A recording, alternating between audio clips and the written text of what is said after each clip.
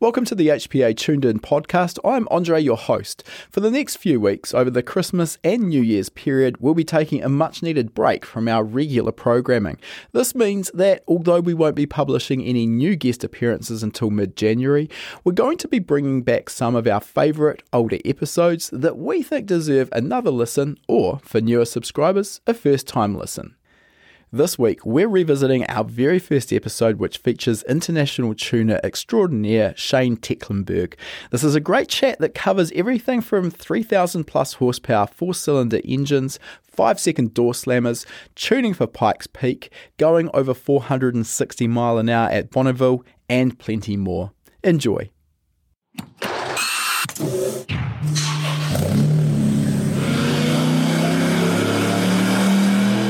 In this episode of the HPA Tuned In podcast, we've got Shane T joining us from the US, and Shane is definitely no stranger to in-person interviews, at least with us. This is the first time we've been forced to do it via the wonders of the internet, and unless you've been hiding under a rock, Shane's probably not a new name. He's probably one of the most prominent tuners out there, gets his hands involved in a really wide and diverse range of projects, which is why we always love talking to him.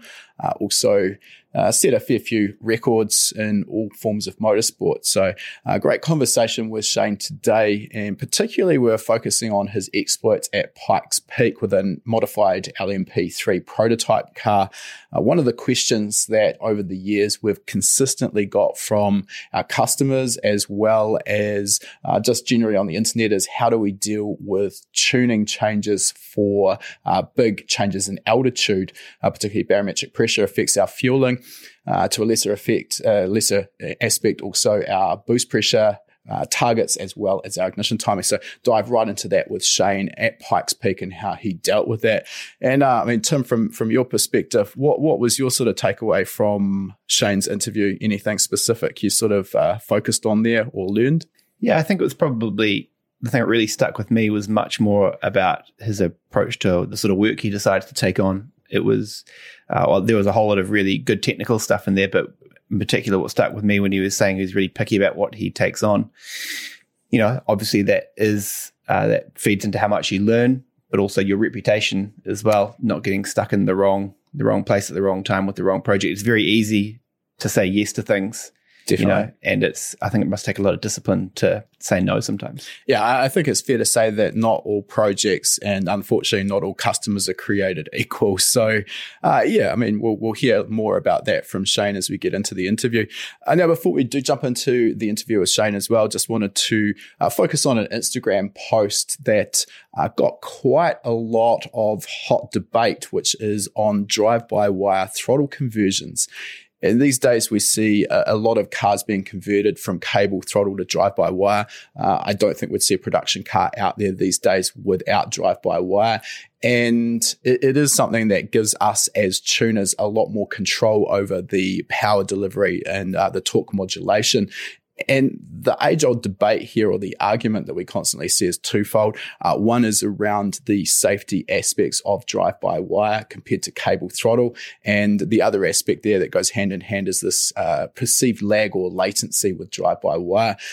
So our argument with that is, again, twofold. First of all, in the safety aspect, most people don't understand that there are some really good built-in safety strategies with the ECU in case something does go wrong. So really, in terms of safety, it's probably safer than a cable throttle. And I've personally seen more cable throttle stick than I've seen problems with drive-by-wire. But also that latency or lag, the delay that people perceive, I think a lot of that actually comes back from the earlier days of drive-by-wire. The technology wasn't quite as advanced, and actually a lot of that lag was purposely brought in by the manufacturer to control the way the throttle opened. And yeah, I agree, they felt horrible, but these days it's not an issue. Tim, you're involved in GT3 race cars. How many cable throttles are we seeing these days? I don't remember the last time I saw a cable throttle on a proper race car. A V8 supercar's got a cable throttle still. Okay, but maybe there's an argument for them being a bit of a taxi sometimes as well, so maybe that holds true. Maybe they're just pulling that technology down a little bit.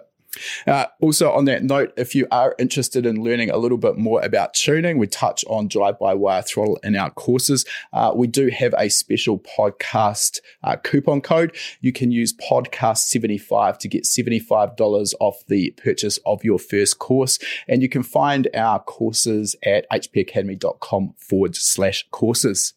All right, without any more delay, let's get into our interview with Shane T. So welcome to the podcast, Shane. How are you doing? Great, man. How are you guys doing?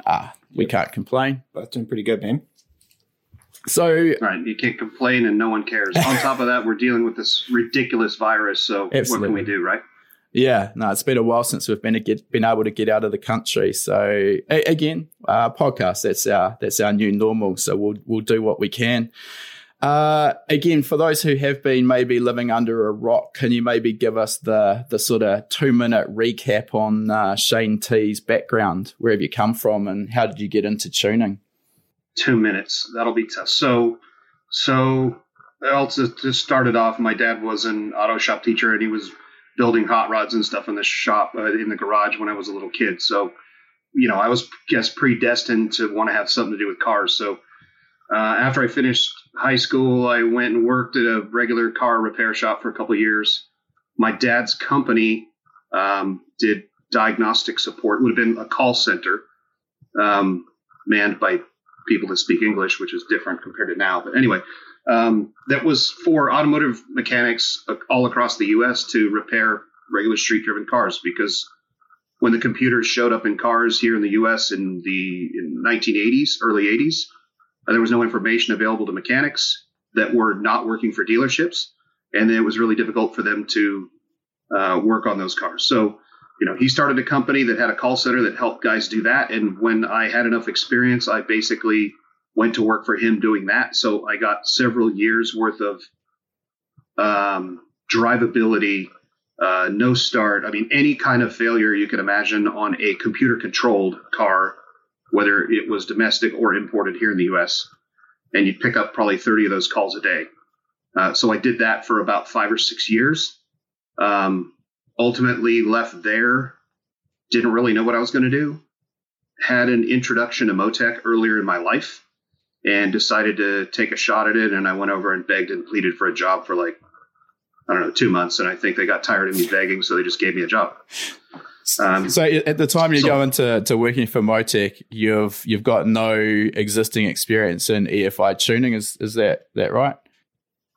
I want to say I have no experience. So when I was one of the guys that worked for my dad was an electronics engineer before he became an auto mechanic, and I was 14 years old and was more interested in cars and engines than I was in my friends and bicycles. So I went with my dad to work every day that summer, and I built a go-kart. And then I pretty quickly got bored with the go-kart and decided to put a supercharger on my Briggs & Stratton engine, which I used a smog pump. I don't even know if you know what that is, but it's a little air pump, basically a vane air pump that pumps air in the exhaust on a street-driven vehicle to control emissions.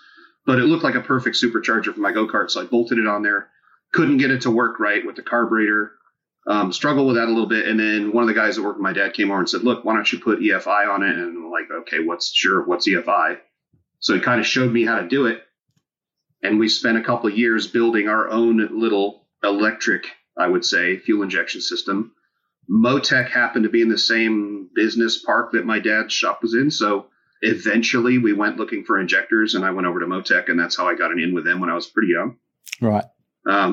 So no, did I go tune EFI equipped race cars? And no, I didn't do that, but I had my finger in EFI from a pretty early age, and a reasonably good understanding because of my background with my dad being an auto shop teacher and stuff. So I had done tuning on carbureted engines, not professionally, but I knew enough about what I was doing that I could at least fake it till I made it when I went to work at Motec. I mean, I told him, of course, that I knew all this stuff and I'd done it a lot. I think I tuned one Haltech one time for a friend of mine who had a sandrail, and his brother had a sandrail, had a Haltech, and no one else knew what to do with it. So I went out and went like this, and that was about the extent of it. Basically a pro.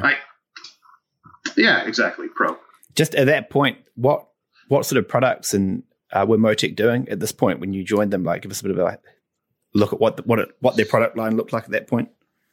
So I started in November of 2001. They had just come out with the M800. It was still DOS-based software. They had the M48, the M4, the M8 was being phased out. They had a Motec Dash. That was about it. I mean, they had a few expansion modules, but that was about the extent of it. So I started off on the DOS M4, M48. There's there's some more trade, but there was space. I mean, at that time, there was not a whole lot of thought towards education on how to tune or how to use or how to do tuning. It was really more experience based. Like, in other words, the guys that had already done it said, well, this is how I do it. And if you asked them why, you kind of got, because that's the only way to do it, not like actually why.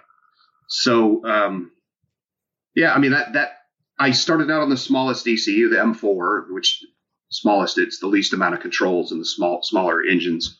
And, I built an engine to learn how to tune. By the time I put that engine on the dyno, I'd already been tuning for a year and a half. So I realized that there might be quite a learning curve. I had a small block Chevy that I built that I was intended to go run on the engine dyno so I could learn how to tune. And like I said, by the time I went to go do that, I'd actually already been tuning stuff for like a year and a half. So it was kind of trial by fire. I was hired as a backup to George Clark. George Clark started with Motec in the U.S. in probably the early to mid 90s. But he had the hard job of, now at least it's acceptable when you tell someone to run EFI. I mean, it's pretty common in almost every form of motorsport. At that time, everything was carburetors or mechanical injection.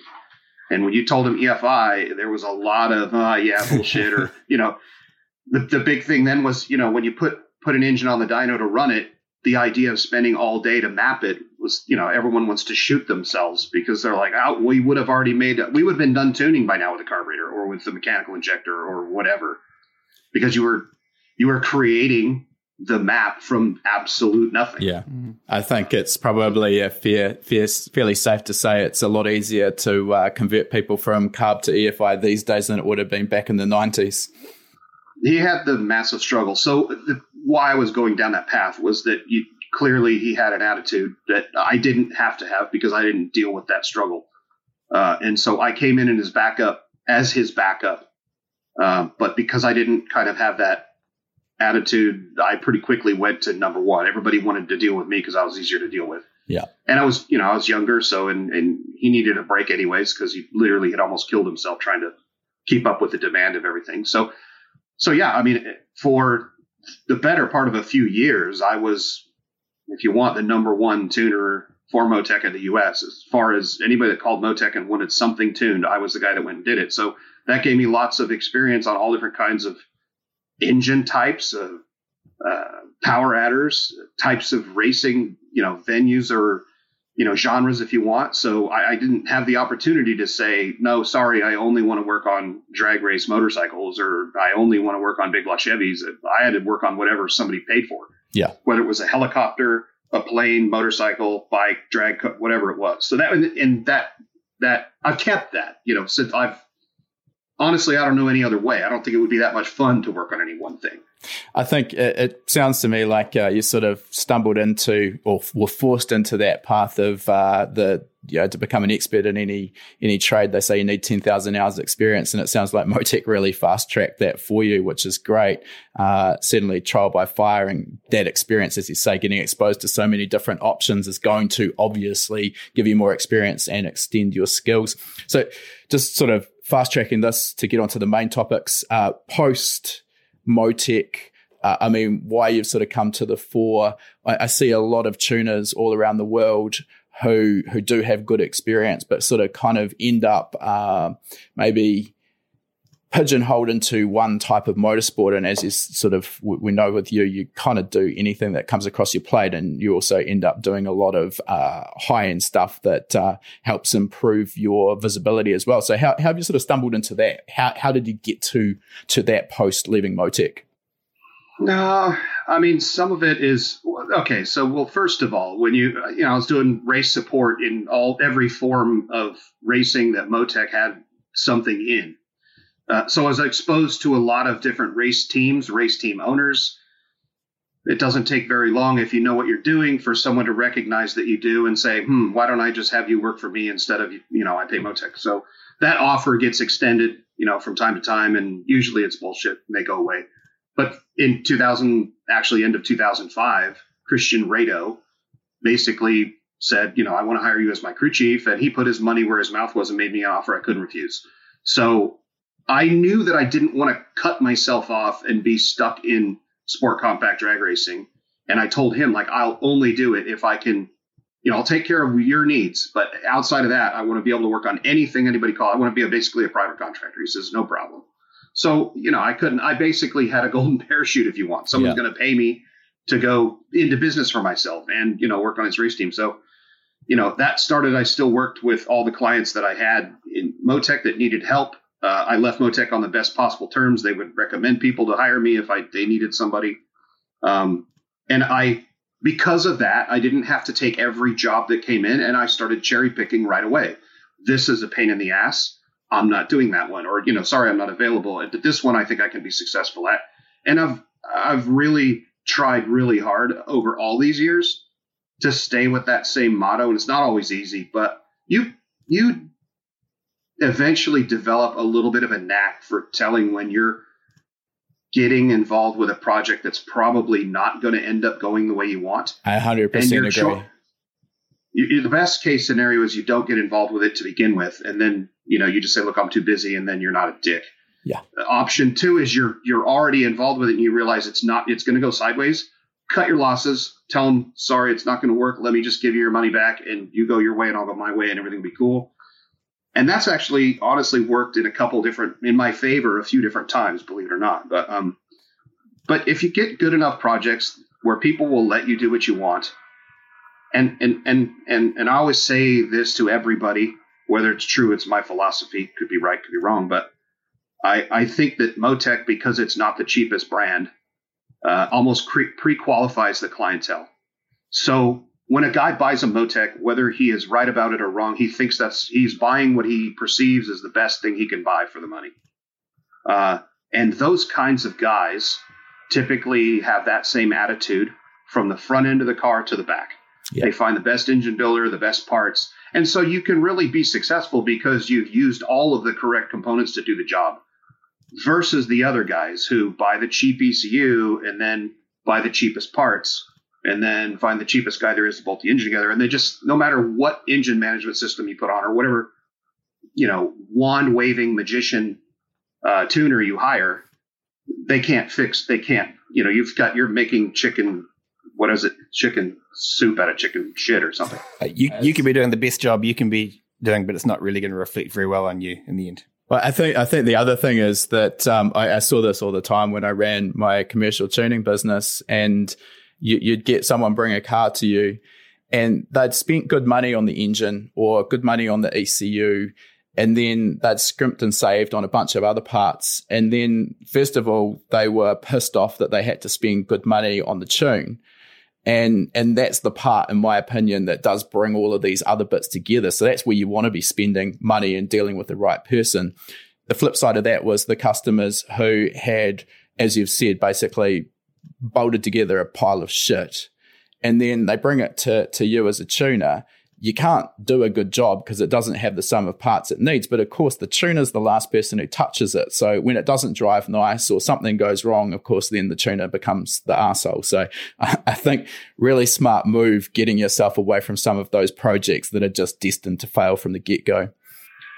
That's exactly the key. I mean, it's just a really simple example. If someone doesn't have a fuel pump to support 1,000 horsepower, even if they have the injectors that can support 1,000 horsepower and the ECU and all this other shit, the one key you need, you don't have. So no matter how much you want to make 1,000 horsepower, look, we might be able to get the dyno to read that one time, but then you're going to have a pile of parts to clean up, right? So having the ability and the intestinal fortitude to be able to tell your customer, I am not doing this because you don't have the right parts. And if you won't allow me to do it with the right parts, I'm not the guy for the job. If you could do that, you save yourself a lot of headaches. Yeah, I think that's very difficult for a lot of tuners who are just getting started with commercial tuning to actually see the bigger picture with that, where they've got rent to pay, they've got staff to pay, and there's a guy standing there or a girl who wants the job done. And it's very easy to sort of go, oh, look, I'll take your money. But the headache at the end of the day and how that affects your reputation, the juice isn't worth the squeeze. Right, let's move on. And one of the reasons we wanted to have a chat, Shane, is I know you've just been involved with running an LMP3 car at Pikes Peak in the Unlimited class. And that's a pretty grueling event. I had a couple of cracks at it myself with one of our local competitors. So I've seen what's involved. I've done the early mornings, and it's a hell of a time to be over there. Can you start by just giving us a little bit of a rundown on what the LMP3 car was? Okay, so the team. So the backstory to this project is that 3 years ago in January, one of my customers who I worked with other projects on calls and says, we've got this guy who wants to run Pikes Peak. I'm like, it's January. I'm getting ready to say no because it's January. I know Pikes Peak is June. 6 months is not enough time depending on what they want to do, right? So, okay, well, all right, what is it? Well, we're going to do a Porsche, GT3 Cup car. We're going to hang a turbo on it. It's, we're going to go try to run Pikes Peak. I said, man, you're behind schedule. This is not we should not. I try to talk them out of it.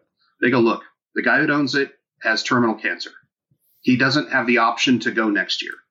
This is his lifelong dream to run Pikes Peak, and we have until June to make it happen. Are you in or not? And I'm like, yeah, of course I'm in. Okay, so let's normalize it. Like, look, literally, let's hang turbos on an NA 10.5 to 1 whatever engine, make the least amount of possible boost we can make at sea level, and just try to keep the thing making this 600 or whatever those things make at the wheels all the way to the top. That's the best we can do. So that's basically what we did. And unfortunately, he crashed it in like the last practice before qualifying. So we were dead in the water. And dude, it was like, the positive though is that his cancer went into remission. Wow. That allowed him to try again last year. So last year, what we did, instead of saying we have 6 months to figure the car out, we had a year and some change. So last year it was, let's take everything we learned and let's go. Now that we have some data from doing it one time, let's fix everything we know how to fix. And we had an awesome car last year, and it ended up like it made probably 950, and it was doing that at 14,000 feet.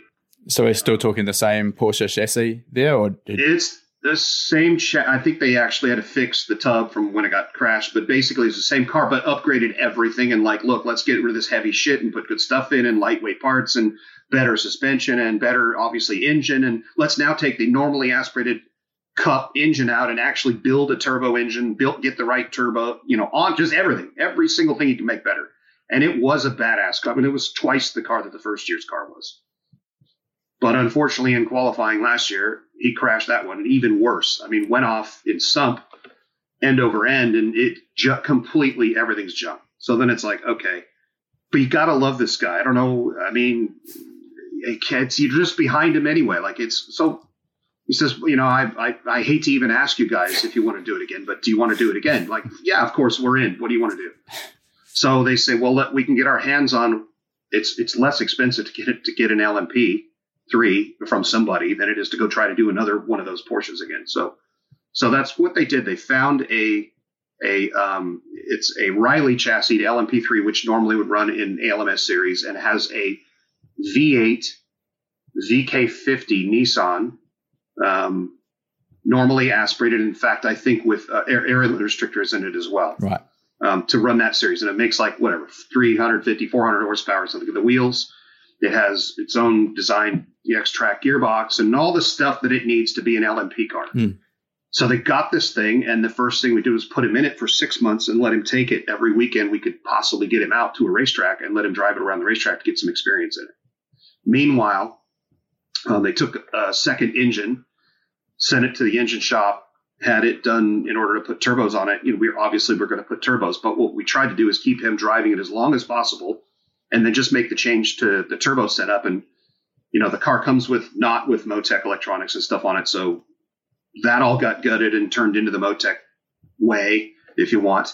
And then ran the car on the chassis dyno quick, went to a test track quick, and then by then we're June of this year. It's time to go to Pikes Peak, So I'm not sure what your original question was. No, I had a great time telling the story. It's a great one. Was the car itself, what other sort of changes are we talking apart from powertrain stuff? Like, was it essentially an LMP3 car with maybe some different tires, and that's about it? Yeah, well, they raised the ride height to get it up off the cruise, and we had to cut, change the steering axle, steering amount, if you want, because it couldn't turn the wheels. We had to cut the fenders out. I mean, it's a lot of last minute stuff had to happen because of the way it all worked in order to make those tight turns at Pikes Peak. It ended up working out, but it was essentially we could go back and run LMP3 with it. Obviously, it wouldn't be legal, but I mean, there was a little bit of spring and suspension work done, raised the ride height a whole bunch to clear the ground, mostly. And we had to add some extra coolers because we created a whole bunch more heat than they have on a normally aspirated engine. But other than that, it was pretty much an LMP3. Cool. Okay. So again, for those who maybe have been hiding under a rock and haven't heard of Pikes Peak, could you just give us the rundown on what the challenges are, first of all, from an engine perspective and then from a tuning perspective on actually getting a car to the top of Pikes Peak and then hopefully getting it to the top, near the top of the timesheets as well? Yeah, so it's much more complicated than just the tuning side of it. It is, but the tuning aspect is this. Pikes Peak, when you take the freeway to the exit for Pikes Peak, you're at 6,000 feet of altitude, which is higher than most people are ever on in anything they ever work on. Of course, tune the car at sea level. You go to 6,000 feet. You start your way up the mountain. The base of the drive up to the top of the mountain is at 7,500 feet. That's the gate, the entry gate. You then drive 4 or 5 miles towards the summit to the starting line, which is at 9,300, I believe. And from 9,300, you drive 12 and a half miles through 156 turns on a public 2-lane road. To 14,110 feet at the summit. This road has been paved now for the last 6 or 8 or 10 years, all the way up, which seems like it should be good. But one of the problems that the pavement has created near the top of the mountain, the last few thousand feet, the ground is high enough in elevation and the temperatures are low enough year round that it becomes like permafrost, like it would be in the above like the Arctic Circle. It's not quite cold enough to stay frozen all year round, and because of that, as the frost in the ground melts underneath, the weight of the asphalt now causes changes in heave. In other words, the road goes up and down like waves. Yep. And or pitch. I mean, the road effectively moves on a daily basis near the top. Of course, because it's an active road that people drive up and down every day. There's gravel, there's rocks, there's dirt. You're up in the mountains. There can be weather changes, rain, sleet, snow. In fact, we had snow this year and ice near the top, so they didn't run the race all the way up. So your challenge for tuning is the simplest part of that. It's just the altitude change, right? And then the fact that you need to understand the operating range that the engine's going to run in so you can understand the operating range that the turbo is going to run in. But interestingly enough, you never really get a chance to run the car all the way up the course until it's race day. In all of your practice and all of your qualifying, you split up into 3 groups. And you run 1/3 of the course per day. Yeah. So there's the part that Andre alluded to earlier about getting up early in the morning, and it just starts at 5 a.m. because this is a public road, and they have to pay for the privilege of running on it, and it's expensive per hour. So they start at 5 a.m. and you have to be off the mountain by 9 a.m. So that means you have to get up at 2 a.m., right, to go get in line. And then so as soon as it's light, you start your run for 1/3 of the course. You either run from the bottom to the middle towards the top section, or top up to the summit. And everybody rotates on every different day. So you get a chance to run each section, but you never run it all together. Which means you never get the data all together. Yep. Like, you might start on the lower section or the middle or the upper, and then the next day you're in a different spot. So, it's all of that altitude change and stuff. And then the fact that you don't get to actually run what you're going to race ever until race day. And even then, if you can't do anything. Whatever happens on the race happens, because it's not like you can go get the laptop and fix it, right? It's just, I guess we come back next year. Yeah, I kind of remember watching our car leave the start line on race day and sort of thinking to myself, well, might as well go jump on a plane now. That's done. Can't really have much effect on it once it's left. And then, of course, you don't get to see it for about another 5 hours. Just coming back to one of the questions that HPA we're constantly bombarded with is around tuning for large changes in altitude. And I mean, nowhere is it more dramatic realistically than Pikes Peak. And just to put some broad sort of numbers around it, our air pressure at sea level, approximately 100 kPa, rounding it. Then, if I remember correctly, at the start line, as you said, about 9,000 feet, I seem to recall we're around 80, 85 kPa, obviously depending on the atmospheric conditions.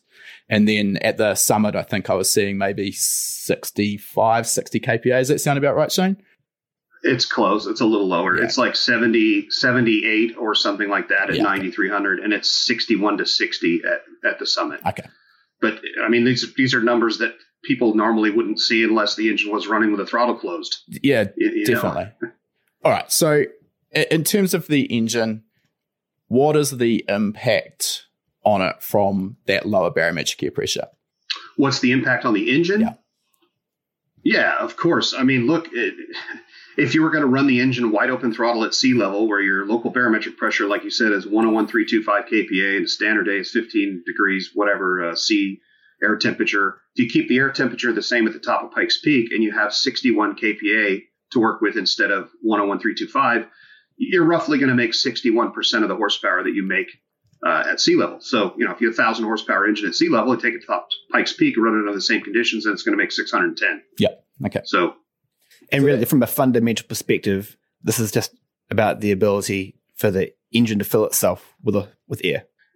So actually, you haven't changed the engine's ability to fill itself with air, but what you have changed is the density of the air that the engine is consuming.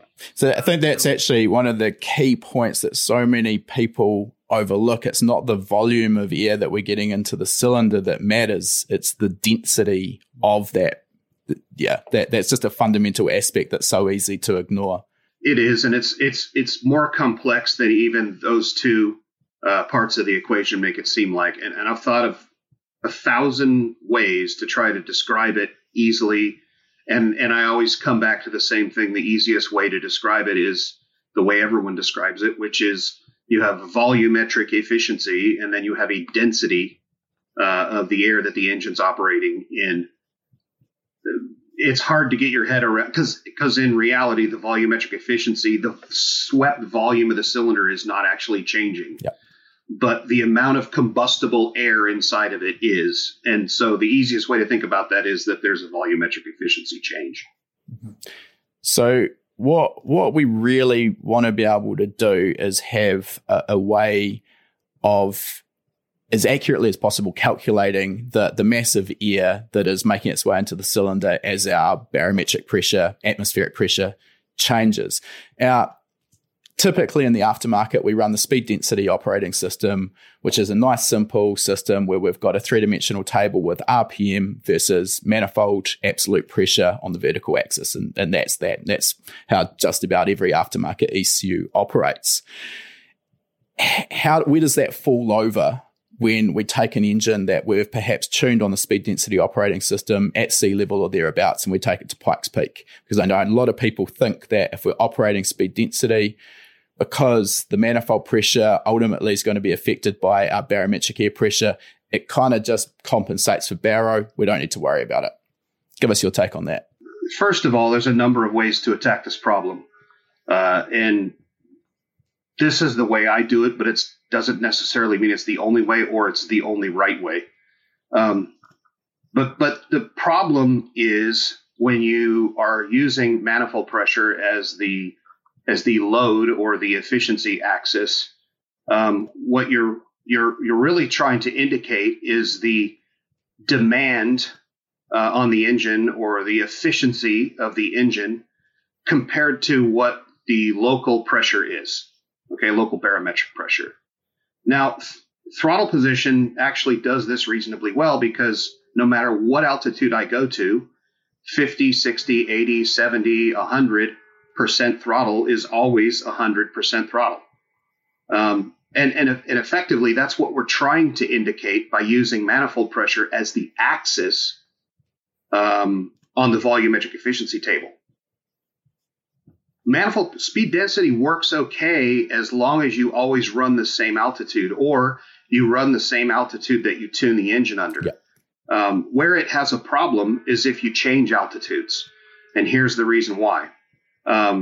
If the local pressure when I tune the engine at sea level is 101,325, when I go full throttle at any given RPM, assuming I don't have a restriction upstream of the throttle plate, the intake manifold pressure will be 101.325, indicating that I'm at 100% efficiency if you want, right? Because I'm at 100% demand. I have equivalent pressure in the intake manifold that I have barometric pressure. And the engine is also exhausting itself into the local barometric pressure of 101,325. So therefore, the efficiency across the cylinder, or the pressure ratio across the cylinder, which affects the volumetric flow rate of the cylinder, right?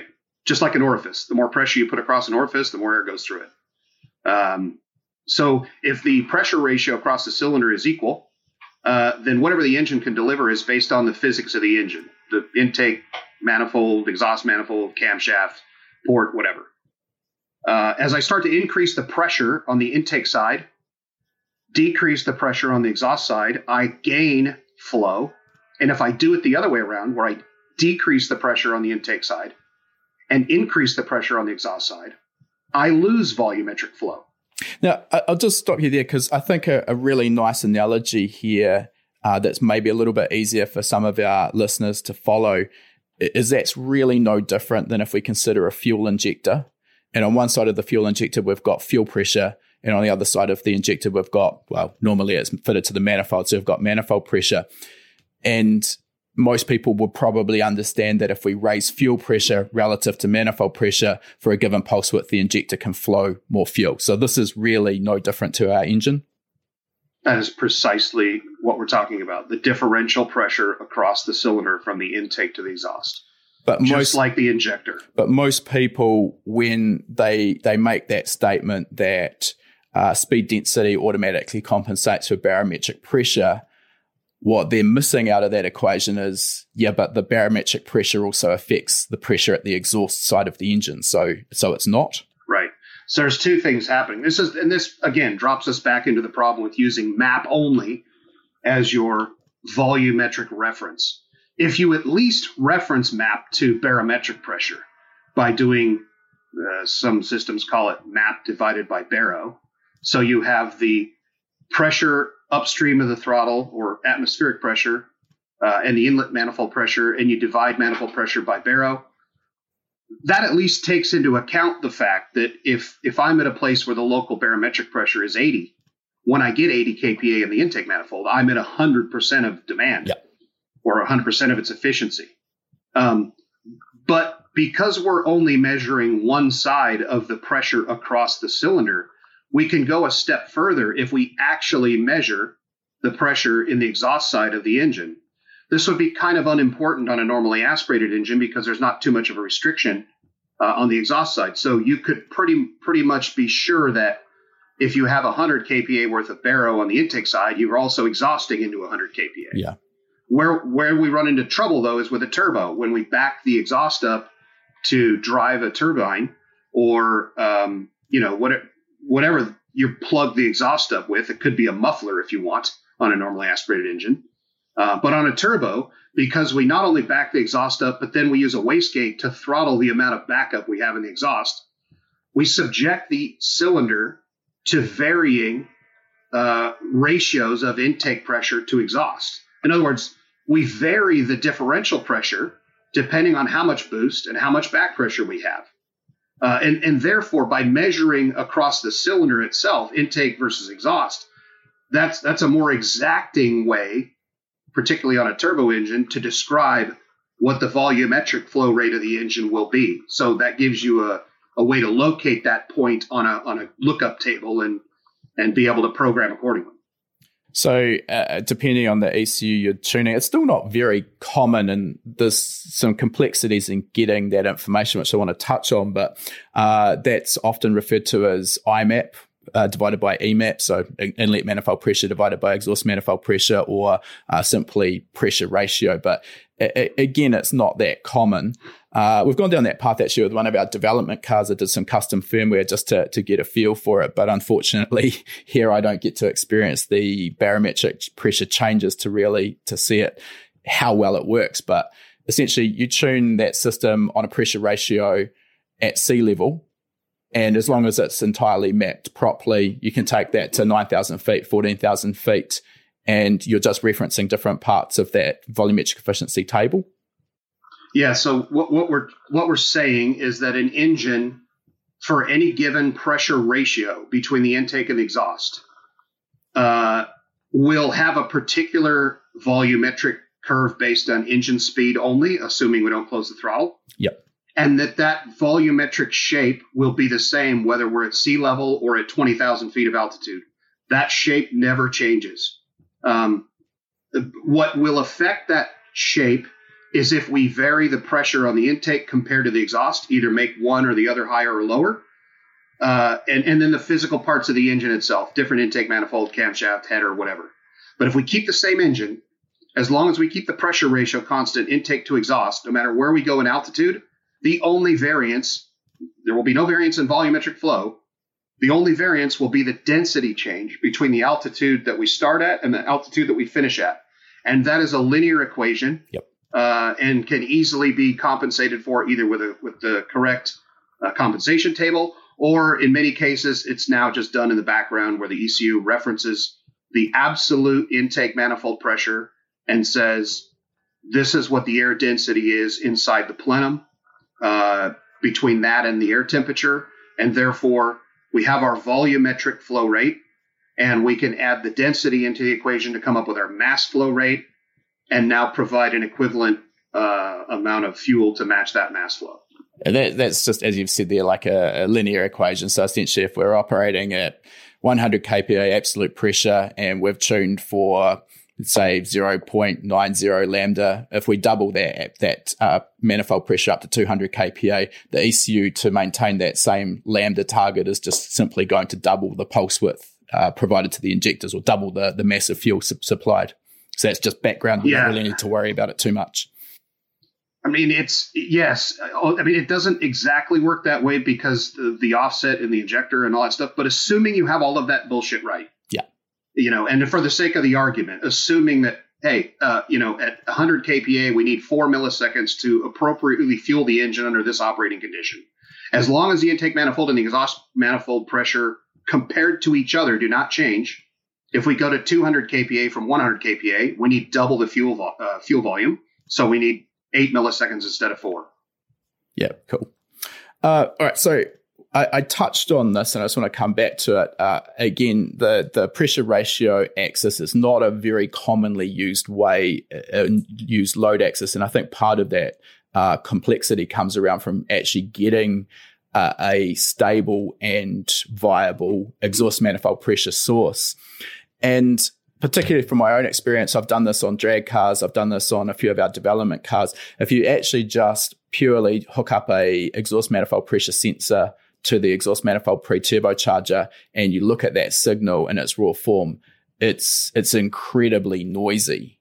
And then you've got options to either filter that in software, or you've got options to mechanically damp that, or use the raw data. So can you give us your take? Like, I've had people argue that mechanically damping the signal is is going to ruin the signal because you're not really seeing what's happening. But at the flip side of that is, if you look at that raw data, it's literally just all over the place. What's your take? What can we use? What do we need to do there? Yeah, well, I always mechanically damp. I mean, if I'm using it as a efficiency calculation, in other words, if I'm measuring exhaust manifold pressure like we've been talking about and dividing manifold pressure by exhaust manifold pressure, I mechanically damp because what I'm looking for is average. I'm not looking for instantaneous pressure. And even if I was, the sensors I'm trying to use and the data logging system I'm trying to use is so slow and out of sync with what the engine's doing that it's irrelevant anyway. So if I'm simply logging exhaust manifold pressure, I might choose to just filter it in software so it looks smooth. Usually, because of the system I'm using, I can filter it either in the hardware or I can filter it in the software analysis after, or the data analysis software after. I'll do it in the data analysis side. So if I want to look at that spiky bullshit, I can. And if I want to do calculations or something from intake to exhaust manifold pressure, I can filter it afterwards in the data. But if I'm actually running the engine, I will do a mechanical filtering so that I don't A, blow up the sensor that I'm relying on to run the engine with, and B, I get some sort of reasonable average. You can tell if you're making a mistake when you close the throttle. The exhaust manifold pressure and the intake manifold pressure should change at effectively the same time in the data. If you've got one that's way different than the other, you've got it way over filtered. Sure. It's going to have to move a little bit faster than that if you want some sort of accuracy. Yeah, that's something I see a lot when you are adding filters, and like you've said, the analysis software. By the time you've sort of got it filtered to a point where it is smooth, you do tend to see that latency in a sharp change like that. I use the least amount of filtering in the software that I can possibly use to make the engine run the way I need it to run. Yeah. People really, obviously, as human beings, we like to look at smooth lines, not jaggedy lines. But, my argument is that the jaggedy line is trying to tell you what's really going on. So later on, when you want to know why your engine doesn't run right and you filtered your fuel pressure so that it looks nice and smooth, but when you look at it, it's really pulsy, full of shit because it's got air in it and, whatever else is going wrong that you don't know because you filtered it nicely. Anyway, that's a different story. All right, so I was going to give an example of why this exhaust manifold pressure and inlet manifold pressure thing works so well. So if you've worked on an engine where you've run the turbocharger to the limit of what the compressor can deliver or what the turbo can deliver, and the exhaust manifold pressure starts to rise. In fact, even as soon as this exhaust manifold pressure starts to rise over 1-to-1, in other words, exhaust is going higher than intake pressure, what you have to do to your main fuel table or your VE table as you continue to go up in manifold pressure is if you want to hold the same air fuel ratio, you have to actually make the number in the VE table smaller as you keep going up in boost, because the exhaust pressure is going up at a higher rate than the intake manifold pressure is going up at. And the ECU, assuming it's doing a map comp in the background, is accounting for the density change, and you're actually losing volumetric efficiency because you're plugging the engine up with exhaust gas that it can't use to burn. And so that's why your fuel table why do I need less fuel at 450 kPa than I need at 300 kPa? Well, it's because exhaust pressure has gone up more than the intake manifold pressure has, reduced your volumetric efficiency, and therefore you have to go to that place on the table and tune it to get the air fuel ratio correct. However, if you're mapped based on intake manifold pressure and exhaust manifold pressure, when the intake manifold pressure gets to 450, if the exhaust pressure has gone up, it will show a lower operating point, a less efficient point on the VE table, and it will appropriately fuel itself when it arrives at that condition. Yeah. So if anyone's ever tuned something and they know I noticed my fuel table has to go down as I go up and boost, that's weird because I thought it was weird the first time I saw it.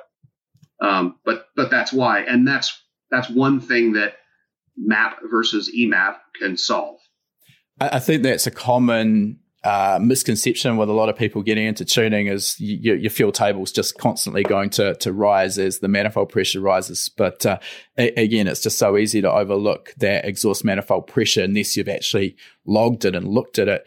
And you might have your own numbers here. When I was involved in the import drag racing, what we were sort of looking for there was a pressure ratio below 1, where the exhaust manifold pressure was lower than boost pressure. And then if you look at a road car, maybe a factory road car that's turbocharged, it's not uncommon to see that exhaust manifold pressure as much as double boost pressure. And again, you're looking at that flow across the cylinder head, and that's really strangling it down. Of course, there's other considerations there, that the drive pressure available to the turbocharger affects the boost response. So, I mean, there's no one size fits all rule here. We've got to look at the entirety of what we're trying to achieve with the package and choose turbo sizing appropriate to our aims. But again, it's just that exhaust pressure is so easy to completely ignore if you haven't seen what it does. You can see it manifest itself big time in a road race car because you actually drive around some portion of the time with the throttle not wide open. And the turbine is trying to build boost still against a closed throttle, and it actually is building boost against a closed throttle. So the engine sees less pressure than the compressor is making, but because you're making that pressure, it manifests itself in exhaust pressure on the exhaust side of the engine. Your efficiency point drops because you have a bunch of back pressure and no intake manifold pressure. The engine fills itself up with exhaust gas and effectively becomes smaller. And so the engine runs rich unless you do something about it. But if you're measuring MAP versus EMAP, it'll drive itself to that low operating point and then fuel itself correctly under that condition. But think about this on a normally aspirated scale. The only way that I could get back pressure, exhaust pressure, if you want, greater than intake pressure would be to close the throttle. So how good is the engine going to run if I close the throttle? Yeah. Right? I close the throttle halfway, and then what do? I add boost to get it back up where it needs to be, run 2 atmospheres of boost, and you close the throttle halfway. That's the same thing. Yeah. Right? Normally aspirated engine has exhaust manifold pressure or intake manifold pressure anytime the throttle's closed. Or let's say anytime the throttle's closed enough to restrict manifold pressure compared to barometric pressure. All right. One of the questions I've got here as well is, do we in the aftermarket try and reinvent the wheel and make life more complicated for ourselves than it needs to be? Because if we look at the OE tuning world, while not all manufacturers use them, the mass airflow sensor is still the device of choice instead of operating on the speed density principle. And that mass airflow sensor, while it does have its downsides, does have some pros, particularly when we're looking at massive changes in altitude like this, because as its name suggests, it is directly reporting the massive air entering the engine. So why do we not use them? So there's a key to this, but it took me a number of years to come to this conclusion. So the first thing is that there was one point where I'm like, we should stop. Let's focus on building mass meters that actually work, and every tuner can fire himself. Because if you ever get to run an engine that uses a mass airflow sensor and it actually works, man, you basically say, at this mass flow, I want this air fuel ratio, and you're done. There's no tuning. It just drives itself around on the mass flow map, fuels itself appropriately according to the mass that the engine's breathing, and it's happy days, right? But here's the key. First of all, the mass meters, they're better, but they weren't anything big enough to supply the kind of engines that we're working on that make big horsepower, like in drag racing.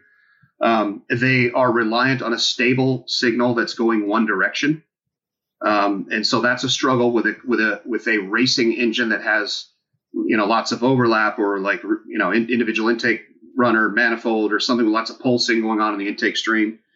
And then the big thing is, which you mentioned a minute ago, that the mass flow meter measures the mass flow into the engine. And that's partially true. It's not true in the case that you changed from a closed throttle position to a wide open throttle position quickly, because there's a plenum that exists between the mass meter and the intake valves. And that plenum, when you open the throttle, fills itself with more air than the engine actually ingests. And there's where you have an error in the mass meter. So they typically will correct that either by mapping it enough by throttle position and not using a manifold pressure sensor to just flat know this is how much the engine actually needs. Or they use a manifold pressure sensor to watch the rise in map and go, okay, forget the mass meter during this transient, but then go back to it after this amount of time. Or there's some equation that they write where they watch, throttle angle movement and ignore for some period of time. Yeah, it's quite common to see in the OE world where they will predominantly use that mass airflow sensor, but on those transients, they'll switch momentarily to a speed density system. So you kind of got both anyway. So I guess from the tuning perspective, you've got double the work. Mass meter wise, I mean, that's the struggle with the mass meter. And, it's weird. The more you do this, sometimes, it depends on the application, but in some cases, you're like, you know what? This job, I want this job to use all of the awesomeness that I know how to use, but it sure would be a lot easier to do this if I only used alpha N and just an RPM input and something simple and stupid, because this engine's not going to know the difference.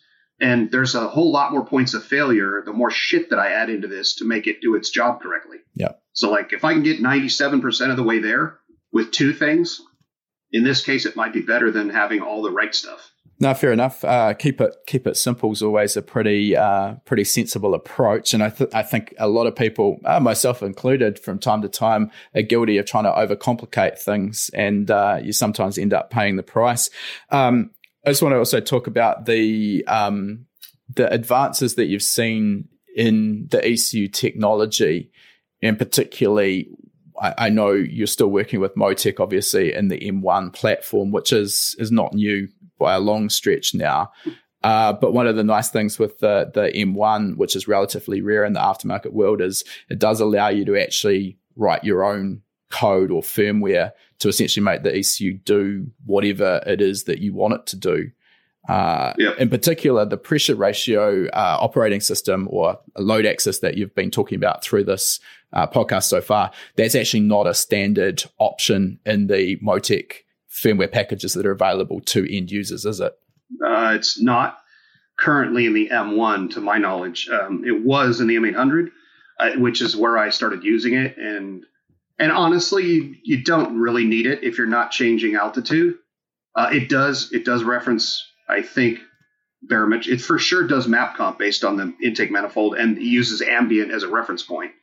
But it doesn't let that become the volume axis of the volumetric efficiency table.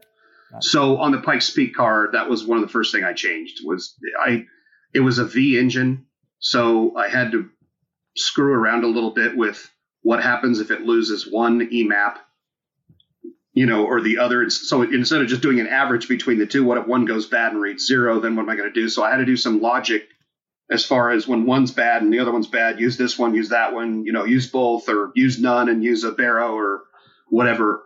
But once I got that sorted out, we ran map versus EMAP for the efficiency axis on the VE table on the Pikes Peak car. It was one of the first things I changed. And as far as being able to change the code around, I have some projects that are literally code from scratch that I had Motec USA do for me. Before there was really any general purpose software to do anything with 6-8 years ago. The Pikes Peak package is a highly modified at this point version of the general purpose race package that Motec offers. So that was one change I made. I made some changes to the Lambda control because it comes back into control when it shouldn't. And so I fixed some of that stuff. But, it's just things you can change on the fly. At any time, you have to. This is not something for every end user to be able to change. It's complex, it's hard, and it's not easier for me because I'm not a code writer. But I can pick my way through it, and I can kind of get the result that I want by being able to recompile the software and send a new version of firmware to the car. Literally, when it comes back into the pits, and it can run the new version with some new thing happening when it leaves.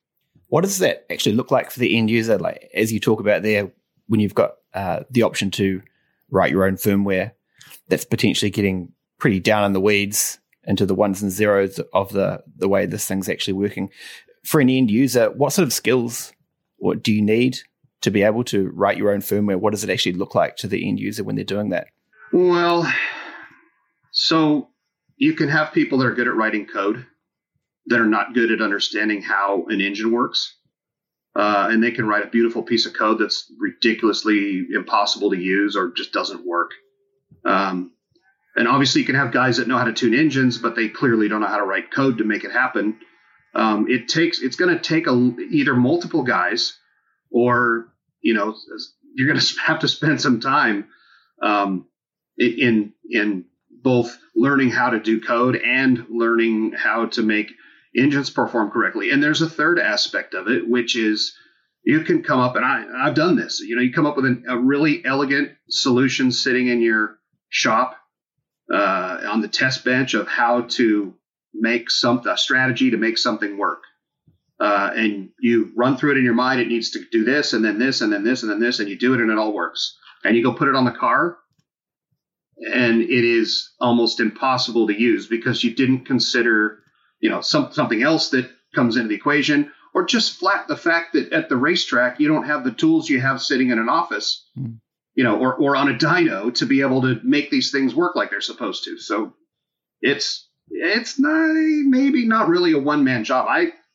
If they gave me a blank piece of firmware and said, "Go ahead, build something that runs," I couldn't do it. I'm able to manipulate and add small things to something that already works, but I'm not a from scratch guy. Yeah. So as far as how that whole ecosystem works, you essentially got the supplier, in this case, Motec, supplying almost a blank slate. You've got the opportunity for someone to write software, which has a back end and a front end. And then at the end of that ecosystem, you've got an end user, which is the tuner. So it's a pretty wide range of skills you're covering there. I think it's fair to say, first of all, for those listening, the use of build and writing these custom features, this is probably irrelevant to 98% of people out there, and the production firmware is 100% absolutely fine. So just important to understand that this is not a necessity by any stretch of the imagination. It's only when you start to get into some of this more like left field stuff like Pikes Peak and the import drag racing where you really need these specialist features, and that's where it comes into its own. Even then, there's stuff like there's guys that are running Motec at Pikes Peak and they're using general purpose software and they're running up the mountain, no problem. So it's not like you don't even go to the mountain if you don't have this. But I guess in my case, I've become a snob, and it's not so much about achieving the goal of going up the mountain. I want it to achieve the goal of going up the mountain the way I want it to work. And I don't care to run it up in Lambda control or have a fuel table that looks weird. I want one that works because I might use it on something else some other time. So I don't want to have a map that only works on Pikes Peak, or Lambda control that fixes itself as it goes up the mountain and just rely on that. So it's probably more my snobbery than you can't do it any other way. I think that's another aspect which goes across the board with EFI tuning is there's not a lot of set in stone rules that we must follow to achieve a certain aim. And the car that I was involved with at Pikes Peak, we ran GPR, just standard off-the-shelf firmware, and how Motec deal with that. The VE table is just 4 dimensions. So we've got our conventional table, which is manifold pressure versus RPM. But the 4th dimension, which you can choose to use or not use, is barometric pressure. It's not really the nicest way of dealing with it, but I simply, over the 3 practice days, I got my barometric pressure points, and I basically developed 4 different tables that as the baro changed, it switched between them. And then the closed loop lambda was kind of there to pick up the pieces if there was any error. It got the job done. Was it perfect? No.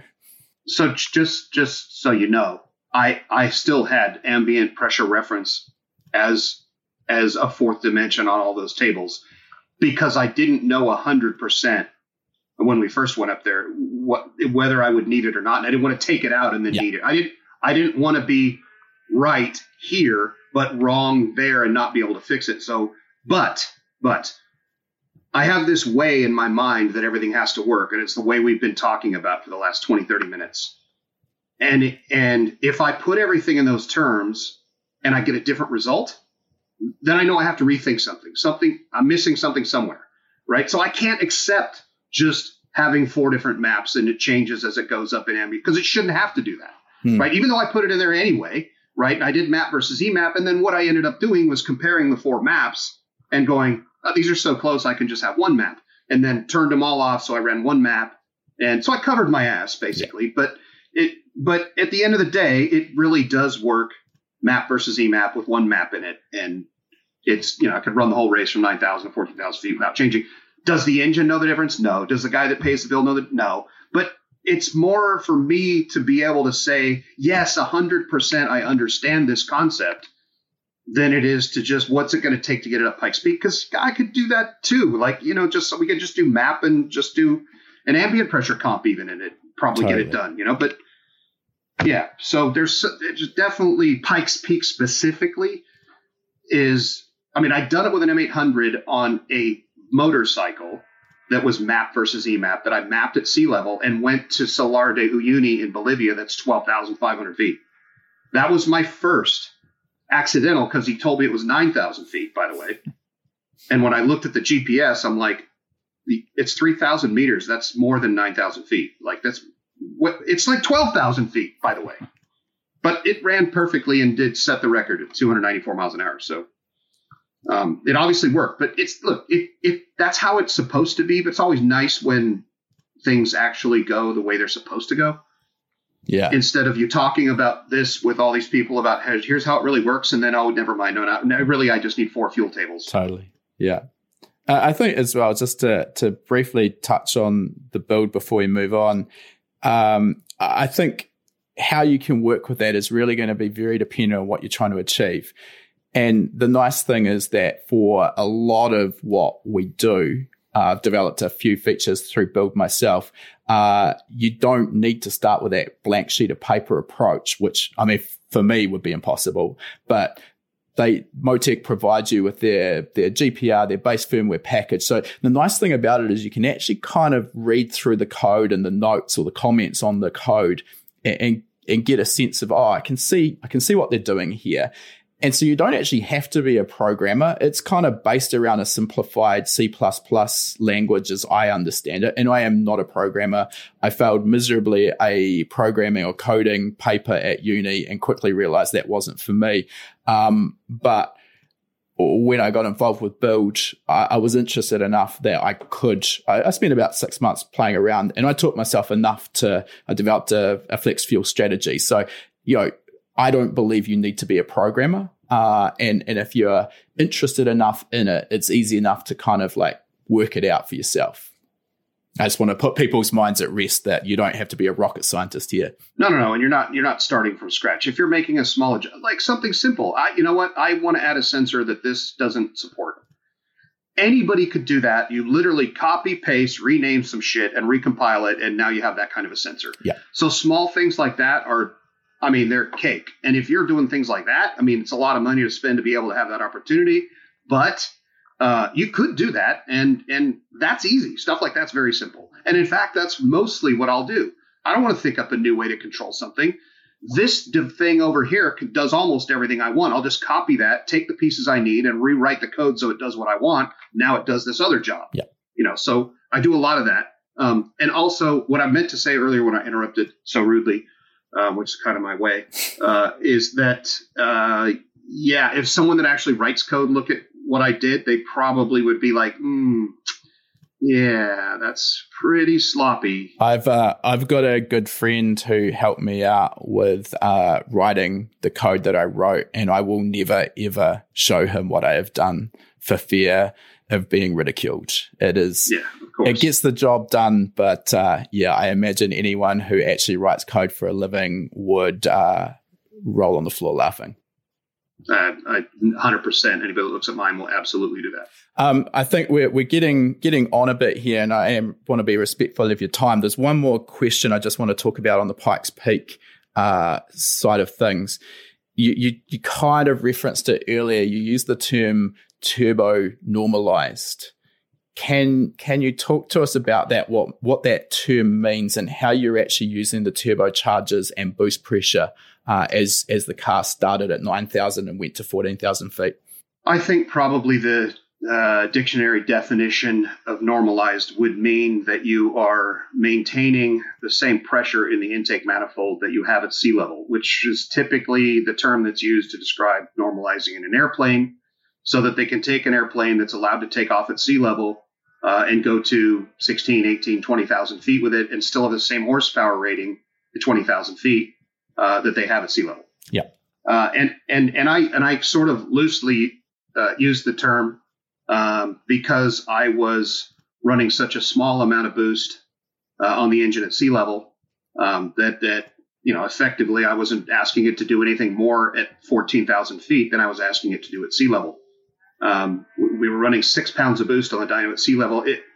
The reason why is because as you go up in altitude, although the turbo can, if it's sized appropriately, maintain a certain amount of manifold pressure, it's at the risk of increased exhaust manifold pressure and temperature, because even though you are achieving only 6 pounds over atmospheric pressure when you're at sea level, and it's a 1.5 to 1 or whatever ratio of pressure, the turbo thinks it's doing 2.5 or 3 times the work when it's starting out with only 60 kPa to begin with. And so the end result is, without knowing what you can achieve at 14,000 feet, and because my driver was a gentleman driver, I felt it would be in my best interest to try to maintain the same level of horsepower on the starting line at 9,000 feet that I could maintain at 14,000 feet. And so one way to do that is not make 1,200 horsepower at sea level and then just simply go backwards as you run out of turbo to maintain that power level all the way up the hill. Yep. I said, let's start with almost no boost at sea level. Let's go see what we can make at 14,000, and then that's what we'll start with at 9,000.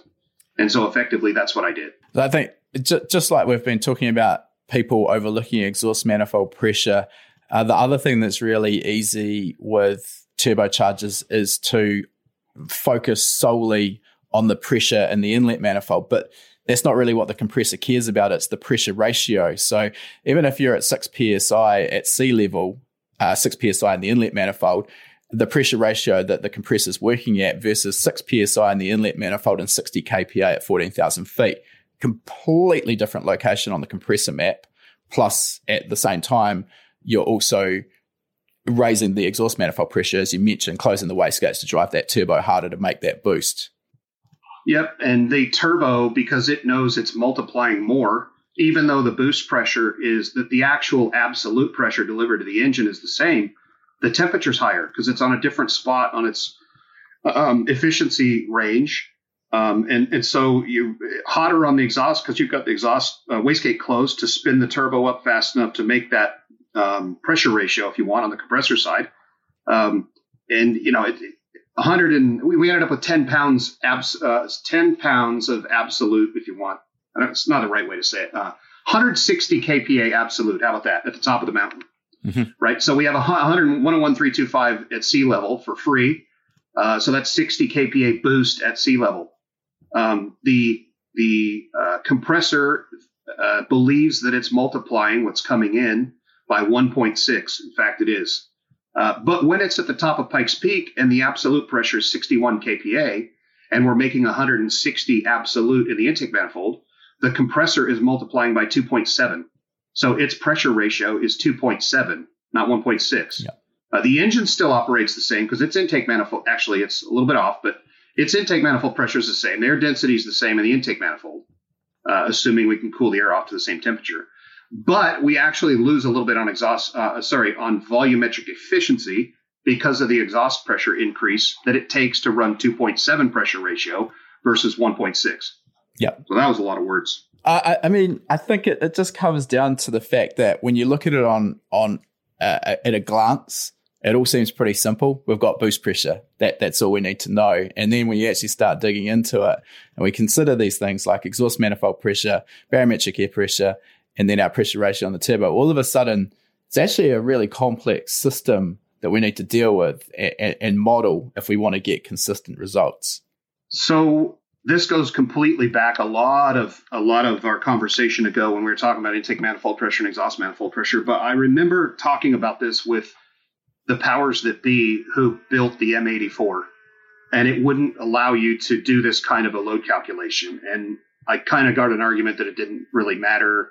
It's this low cost device, whatever, and it doesn't make that much difference. And I'm like, really? Go do an experiment. Go take your car that's running your Motec and start it up and let it idle, and then put your foot over the exhaust pipe and see what happens to the lambda when you plug the exhaust up. Anybody can do this. It's super simple. It's surprising how much the lambda changes by restricting the exhaust even at an idle. So it definitely makes a difference. Yeah. All right, I think we'll get started wrapping this thing up and let you get back to making thousands of horsepower, Shane. What cool projects are coming up for you? What's sort of next on the agenda for Shane T? So the next thing that I was just working on this weekend is back to Bonneville with Speed Demons. Okay. So last year we ran 480. Well, our exit speed was 480. We got a record at 470. I don't know if you have the time for this, but Bonneville's a whole nother can of worms, kind of like Pikes Peak. It's very unique. You only run once, at one time of the year. You kind of have all year to prepare, and it is a lot more difficult than it seems like it ought to be because the surface is so slippery. Even though you have 5 miles to get up to speed, it's not easy to do. And then, let alone running there to get a record, I'll try to run through it quickly. The way they calculate your speed in those last 3 miles, the 3rd mile, the 4th mile, and the 5th mile, is they measure your time between the start and the end of the start of the 3rd mile and the beginning of the 4th mile or end of the 3rd mile. That time gives you an average speed that they call the 3 mile speed. Mm-hmm. They do the same thing so they go 3 to 4. I'm missing one already. So it's 2 to 3, 3 to 4, 4 to 5. Yep. And your average in each of the first average between 2 and 3 is your 3. The second average between the 3 and the 4 is your 4. Mm-hmm. And the third average between the 4 and the 5 is your 5 mile speed. And that sets your speed number. And then you have something called exit speed, which is an actual trap speed that's 132 feet long at the 5th mile. Okay. So that's more of your instantaneous speed at that point on the 5th mile, right? So that's why our exit speed is 481, but our average is only 470 in the 5th mile. That's what the record is not set by exit speed. It's set only by average speed.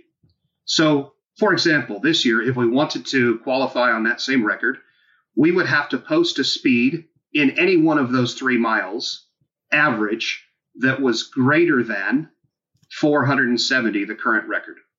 We would then have, I think, 1 hour to report to impound. You're not allowed to work on the car. You're not allowed to do anything else. You get 1 hour from where you're at the end of the return road to impound. You go to impound, you have 4 hours to work on the car, and then you're not allowed to work on it anymore. You put the car to bed, you go home, you get up the next morning, and come out on the salt, start the car, warm it up, fuel it up, whatever you're going to do, but not work on it. I mean, you could put a screw, tighten a screw or a hose clamp, but you can't be putting a cylinder head on. Yeah. Okay, and then tow the car to the starting line, and record return runs start with whoever wants to go first that's in the record return run line. And your record run then has to average with your qualifying speed in the same mile you qualified in, higher than the current record, or you don't get a record. You start back over again. Or you go up to make a run, and let's just say that, I don't know, the parachute falls out as soon as you leave the starting line. You're done. No do-overs. Go qualify again, go to impound again, come back the next day and run your record return. That's why it's so damn hard for people to get records out there, and why it means so much when you get one. Oh, I can only imagine. It sounds harsh. I think we might have to revisit you in another episode to dive into that, because I think we could spend at least another hour talking about land speed racing, which I'm definitely interested in. I'm just interested what advice you would have maybe to a younger version of yourself, or someone coming up through the ranks who aspires to get into the industry and tuning. Given your experience now, everything you've learned along the way, is there any advice you would give a younger version of yourself? I think that if I had, I don't know. I will say this. I think experience is king. Doesn't mean you can't have any education. I did it the hard. Look, if you don't want to go get some education, then be willing to put in the time to get the experience. And that means a lot of time, because it probably is going to take you longer to figure things out than if you just let somebody go teach you. But man, does experience pay dividends when you are actually dealing with problems that don't just add up like they do in a textbook. I agree. When you have something like, look, I have a real simple one. The engine won't start. I have spark. I have fuel. I have air. It still won't start. Now what? technically, if you have those three things, spark at the right time, it should run. But sometimes, I mean, you're missing something. You're just don't know what it is yet. But experience can pay off in a lot of ways. So the best way is get experience. Be humble. Make sure that what you know to the best of your ability is accurate, but don't be afraid to accept something new that makes more sense. Common sense is another thing that's really uncommon. Listen to yourself, listen to your judgment. Don't accept something someone says, not even me, just because they have been doing it for a long time or because they've, got this big reputation. People with reputations and people that have been racing for a long time can make mistakes and just do the same thing wrong for 20 years.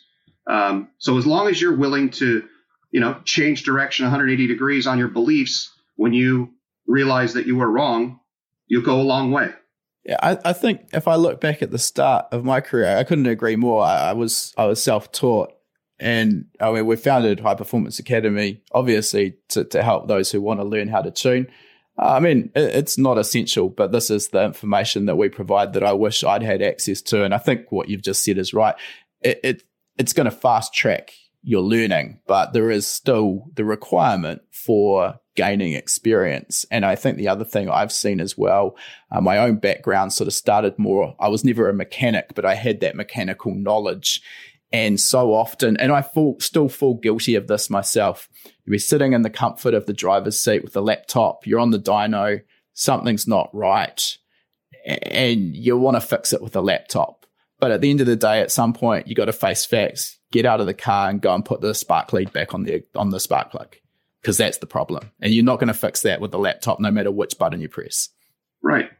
You're going to want to put more fuel in because the Lambda is showing that it's lean. Even then, you make 10 pulls and it's fine and you don't know why. Yeah. It's also down 50 horsepower. Yeah. But yeah, look, listen, I fall in the same trap too, all the time. I mean, I'm so used to, maybe I'm used to whether I'm right or not. I think I'm right. So I'm so used to thinking that I'm right about everything. I also have a hard time believing the simple thing like the plug wire's off could actually be what's wrong. They're like, there's no way the plug wires. How could that be what's wrong? And then eventually I circle around and go, you know what? Let's just go look at it. Yeah, fuck, it's not on. Yeah. Awesome. Still got to get the mechanical system right at the start. And lastly, if people want to find out more about you or follow you, what's the options there on social media? Where are you at? Oh, the sort of normal avenues to access. Tuned by Shane T on almost everything. Facebook, Instagram, YouTube, tunedbyshanet.com. I mean, the thing of it is, following along with me is one thing. Anybody that needs to get a hold of me for a project will find a way.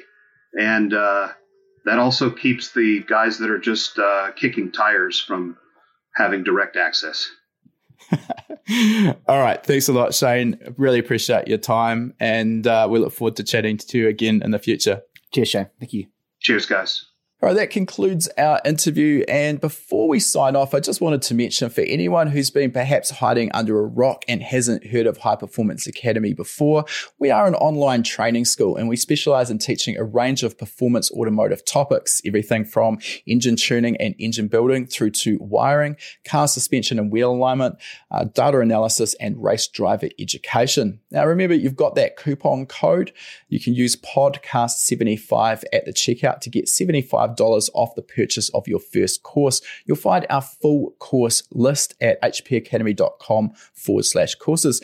Important to mention that when you purchase a course from us, that course is yours for life as well. It never expires. You can rewatch the course as many times as you like, whenever you like.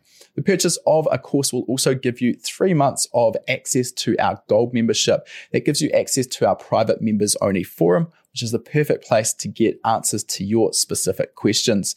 You'll also get access to our regular weekly members webinars, which is where we touch on a particular topic in the performance automotive realm. We dive into that topic for about an hour. If you can watch live, you can ask questions and get answers in real time.